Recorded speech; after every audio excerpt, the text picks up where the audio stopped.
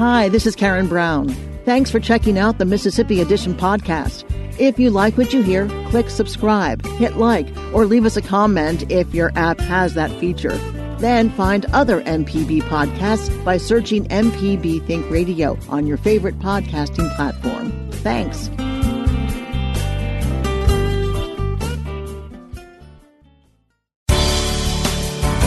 Good morning. It's 8:30 on Thursday, November 7th. I'm Karen Brown, and this is Mississippi Edition on MPB Think Radio. On today's show, with Republicans gaining control of every statewide office, we're asking the question, can a Democrat ever win a major office in Mississippi? And we'll take a look at the latest March of Dimes report card. Then, the newest version of a troubled Emmett Till historical marker is already drawing the wrong kind of attention. And what's at the intersection of Memory Lane and Sesame Street? This week's book club, of course. That's all coming up. This is Mississippi Edition on MPB Think Radio.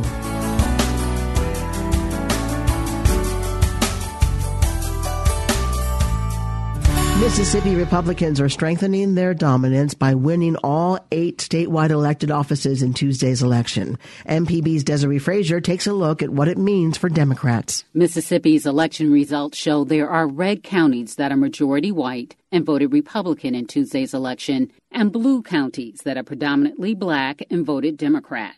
Professor Andre Ori is with Jackson State University. He says there are more red states. So, in the governor's race, Republican Lieutenant Governor Tate Reeves garnered more votes than Democratic Attorney General Jim Hood. Ori says there's a racial divide in Mississippi politics. Majority white counties went red for Reeves, and there were 4 counties that went to Hood. 2 of them were in college counties, which were Mississippi State and the University of Mississippi. And 2 of them were almost evenly divided with African Americans and whites.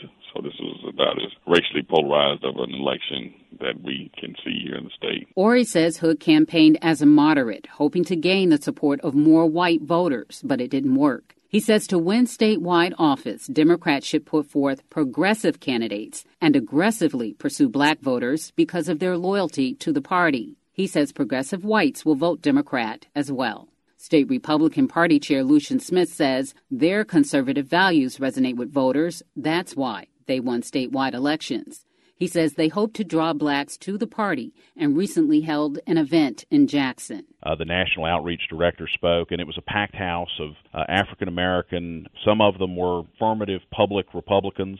Some of them were conservatives who were interested in the party, and some of them were folks who just showed up to listen. And I think you're going to see a lot more of that. Republicans also hold a supermajority in the Mississippi House and Senate. Desiree Frazier, MPB News. In other news, last year in Mississippi, 14.2% of all births were premature. That means babies are being born too early, before the 37th week of pregnancy. That's just one of the details contained in this year's March of Dimes report card. We're joined by Stacey D. Stewart, President and CEO of the March of Dimes. She says the problem of premature births and other childbearing problems are not just in Mississippi, they're nationwide. I think one of the troubling things about our March of Dimes report card this year, we traditionally have looked almost solely at premature birth. We really now are looking at the health of all moms and all babies. And one of the things that we find is that the United States is the most dangerous developed nation in which to give birth. And there certainly are pockets in this country that are more challenged than others. Mississippi, as you may know, has had a long time challenge around these issues of maternal and infant health. And we're seeing the rates get even worse around premature birth in this country nationally. This is the 4th year in a row of an increase in premature birth. And we're seeing an increase in Mississippi as well, from 13.6% last year now up to 14.2% across the whole state. But we also see pockets where it's even worse. Like, for example, in the city of Jackson, where the rates are 17.3%. And that puts Mississippi and some parts of the state as some of the most negatively affected areas in the whole country with respect to maternal and infant health. What accounts for that across the country and the significant increase in Mississippi? Well, one of the things that the March Dimes has been doing is really doing a lot of research to really understand better the underlying causes of premature birth. But we do know, even though we don't know all the causes of premature birth, we do know that there are some things that increase the risk of women having challenges during their pregnancy, potentially leading to a premature birth, or even impacting their health overall with maternal death or maternal morbidity, really being severely sick as a result of pregnancy and childbirth. We absolutely know that a lack of access to adequate, affordable, high-quality care is one of the leading causes that is increasing the risk of too many women having babies that are born too sick and too soon. And we also know that all women are not affected the same by some of these issues. Black women in Mississippi are 44% higher, have a higher rate of premature birth as compared to white women. But we also know that in rural areas that often lack access to high-quality and affordable care, that don't have sufficient institutions, organizations, or healthcare providers in the communities where women live, that can also put women's lives and the babies' lives at risk. So we have to look at different ways of providing care. We know Mississippi has not adopted Medicaid expansion for women, and we know the states that have adopted Medicaid expansion, that have expanded Medicaid, are seeing significantly more improvement in maternal and infant health. Let me interrupt for a second. I want to interrupt and ask you this. Mississippi leads the country, or at least is very nearly leading the country, in obesity and diabetes and heart disease. Might those factors play a part in your figures? We think that actually women that have chronic health challenges before they're pregnant absolutely can factor into their poor birth outcomes. But what we would say is that it's very difficult for women to manage their health if they don't have access to insurance to cover medical visits. And so by not adopting Medicaid expansion, it actually is negatively impacting those outcomes, and it's actually affecting women's ability to be healthy even before they're pregnant. If women are able to see doctors and get adequate health care, they can actually manage some of those chronic health conditions, which actually will improve their health outcomes and their babies as well. Is there or can a lack of education awareness play a part? You know, some women, I'm sure, younger women think, okay, I'm pregnant and I'm going to give birth in 9 months, not realizing the care they need up to that point. Absolutely. Expanding education and awareness is absolutely important. And we need to make sure that women are well educated and well informed. But none of that education and information matters if healthcare providers aren't available to them, if they don't have insurance available to them. So all the education information in the world won't overcome a woman's inability to pay for her coverage, to pay for her health care. That has to be at the core of how we solve these issues. We do want women to be more empowered. We want them to be better informed about these issues. But that's not the only answer. There's no silver bullet answer to these challenges. It needs to be an all-in approach, and we need all of the partners, state and local elected officials, healthcare providers, women themselves, and families to all be working together to solve some of these challenges. Short of Medicaid expansion, is there anything else that could make a noticeable, significant change? You know, what I would say is that there are certain interventions that can make a big difference. For example, we're working at the March of Dimes on a form of group prenatal care that can actually reduce the risk of preterm birth. It provides a level of support for women to have healthier pregnancies. There are other options like telemedicine and access to other healthcare providers like doulas and midwives that we know can reach women where they are. We have to be willing to look at alternative forms of care and to make accommodations when we need to. And when we think about the cost of these issues around premature birth, it costs us a lot to do nothing about these issues. So we sometimes look at the cost of expanding care, but we don't often look at what it costs to actually for a baby to be born prematurely. And we know that every time a baby's born prematurely in Mississippi, it costs $58,000. It probably costs less to expand Medicaid for these women and actually prevent some of these issues from happening in the first place. Where can people find the March of Dimes report card? Absolutely. We want everyone to get involved in this issue and to take a stand by going to marchofdimes.org, being better informed, letting your policymakers know that you find it unacceptable that we have these disparities and these rates for all women, really, that are unacceptable with respect to pregnancy and childbirth. Again, go to marchofdimes.org to get more information and to get involved in our effort and our cause. Stacey D. Stewart is the president and CEO of March of Dimes. Thank you very much. Thank you. Coming up, the newest version of a troubled Emmett Till historical marker is already drawing the wrong kind of attention. This is Mississippi Edition on MPB Think Radio. This is Mississippi Edition on MPB Think Radio. I'm Karen Brown. More than 60 years ago, Mamie Till Mobley made the bold choice to have an open casket funeral for her 14-year-old son. His body was unrecognizable after being beaten, lynched, and thrown in a river. Years later, Emmett Till's name remains in the news. Recently, people carrying a white nationalist flag were recorded on security cameras trying to film in front of a new memorial erected in Till's honor. As MPB's Alexandra Watts reports, activism by Till's family continues decades later. It's a Saturday morning, and about 100 people are gathered at Graball Landing in Tallahatchie County for the unveiling of a new sign dedicated to Emmett Till. Till's cousin, Willer Parker, speaks to a large crowd. And where there's progress and success, someone always pay a price. Some pay a greater price than others. It's the fourth sign to stand here. The previous three were vandalized. This summer, a photo went viral of three people near the old bullet-written sign holding weapons. I wasn't so much angry as I was hurt, but my first thought was, what was their logic behind it? What made them feel like, oh, this is what we want to do? This is something we need to do? Erica Gordon-Taylor is another one of Till's cousins. She's here with her mother, Ollie Gordon. 10 years ago, they started the Mamie Till Mobley Memorial Foundation. Today, both are wearing pink shirts that read, "Lynching still exists." Lynching doesn't just come by form of hanging. A lot of our children are being lynched daily, weekly, across the country.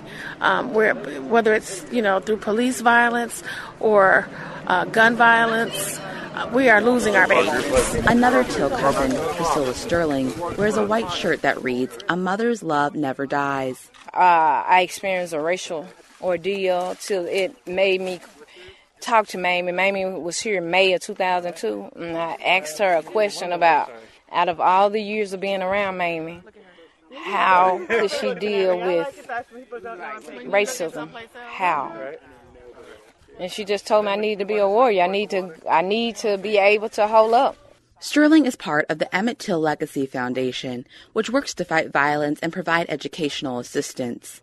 The family wants to keep Till's story alive to encourage others to speak out about current injustices. Erica Gordon-Taylor says reaching out to youth is important. When Emmett was murdered, young people got involved in the movement. And so when Trayvon Martin was murdered, young people got up, and all across the nation, you had marches and the young people out and about calling for justice because they felt that that was someone else that they could identify with what had happened to Trayvon.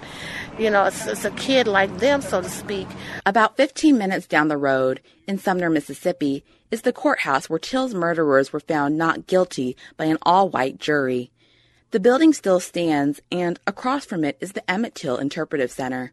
Patrick Weems is the executive director. Every time we see a racially insensitive act, whether it be someone being shot and killed or whether it be the vandalism of a civil rights marker, Emmett Till gives us context that this type of behavior doesn't happen out of random, that this is a deliberate part of our past, and unless we really understand our past, we're going to continue to repeat it. University of Kansas communications professor Dave Tell wrote the book Remembering Emmett Till, which tells the story of how post-1955 Mississippi is still affected by Till's murder. Till's story is not a story of 1955. It's a story that started in 1955 and is now 64 years old and growing. Dave Tell recently developed an app that takes people to Emmett Till-related locations across Mississippi. She died, and she was to leave dialysis and get on a plane to go still fighting on the battleground to get some closure, some justice. Back at Graball Landing, Ollie Gordon remembers Mamie Till Mobley's commitment to keeping her son's memory alive. She passed away in 2003, but Erica Gordon-Taylor says this isn't over. That's what his mother wanted. She wanted the Till name to ring for all eternity. She didn't want anyone to forget what happened to her son in Mississippi. Emmett was an only child. She was an only child. We're all cousins. It's up to our children and their children to keep the legacy alive in our family. Emmett Till's memory lived on through his mother, and now his memory and her persistence are living on with people generations later and a bulletproof sign on the side of the road in the Mississippi Delta. Alexandra Watts, MPB News. Coming up, what's at the intersection of Memory Lane and Sesame Street? This week's book club, of course. This is Mississippi Edition on MPB Think Radio. I'm Robert Krulwich from Radiolab. We're told that smell triggers memories in the brain. So if you're in your car, let's try something. Roll up your windows and inhale, okay? There are some memories you cherish and others that just linger. But now here's a thought. How about contributing this barrel of aroma that is your car to your favorite public radio station? And you might even get a tax deduction. Thanks. Donate your car, motorcycle, boat, or RV by going to mpbonline.org. This is Mississippi Edition on MPB Think Radio. I'm Karen Brown. 50 years ago, this coming Sunday, a cultural phenomenon came to television. Sesame Street introduced us to Big Bird, Bert and Ernie, Cookie Monster, and of course Kermit the Frog. In her book, The Inside Secrets of Sesame Street, Lucille Burbank takes us behind the scenes of the longest-running children's show in the history of broadcasting. They addressed it by making the show so interesting not only to the child but to parents, so that the parents would watch television with their children, which is always ideal. And they did that through celebrities and also by writing on two levels. They would make jokes that the parents would only get, and then they would also write for the children. So the parents are chuckling and the child's wondering why. What was the goal when Sesame Street was first formulating? What were they thinking it would be? What should it be? They wanted to reach the potential of television. They wanted to find out if television could really teach a curriculum and could be used for positive messages and make a difference in that positive realm. Children's television was not that great. Now, we did have Captain Kangaroo and we did have Mr. Rogers' Neighborhood, but their goal was to see if television could actually teach and make learning fun and as well as entertaining. Who was initially involved in the evolution of Sesame Street? Was Jim Henson one of the people at the forefront? He was, because of his Muppets. And there was some concern whether they should have Muppets or not, and they invited Jim Henson there to come in, and he showed his Muppets, and the producers, the directors, the executive producers, they were sold, and so was the co-founder, Joan Cooney, because they realized that the Muppets could teach and do things that human beings could not do. Who were the very first characters that lived on Sesame Street? Oh, my gosh. Well, of course, we know Big Bird, and Carol Finney, who played Big Bird, also played, I don't know if everybody knows this, but he played Oscar the Grouch. And then there was Cookie Monster, and then there was the Count, Bert and Ernie. They're such a pair. So they were mainly the first ones. What are some of the biggest changes that have happened to Sesame Street over a mere 50 years? Its involvement has been impressive. It has maintained most of its wonderful bi-level writing that goes to the parents and then to the children. Mainly, it has established a television model that is quite good at blending academic or learning or education with entertainment. That is a strong point. And the television model can be applied to children's programming as well as to adult programming. In terms of recently, when they joined HBO, they changed the show to a half hour, and that's understandable because there's more competition than when they debuted on November 10th, 1969. It has lost some of its essence, but it's doing the best it can. How far into the show, or into the run of the show, was it determined that it indeed was teaching children? Very early on, because they had to do summative evaluation for the federal government because they were receiving funds. It was practically the first year they were seeing a difference, a big difference. And then as the years went on, they were increasing and seeing more and more of a difference until there were longevity studies done showing that children at a young age who watched Sesame Street as they were in high school, they viewed learning so much differently, and they loved to read and they loved to learn. And that was a big plus, that longevity study.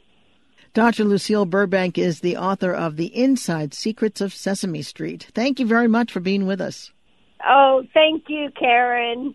Thanks for listening to the Mississippi Edition podcast from MPB News and MPB Think Radio. Don't forget to subscribe if you haven't already, and if your app lets you, leave a comment or review. We really do appreciate it. Remember, you can always get in touch with MPB News on Facebook and Twitter, and fresh episodes of the podcast are posted every weekday morning. I'm Karen Brown. Thanks for listening. This is Mississippi Edition from MPB Think Radio.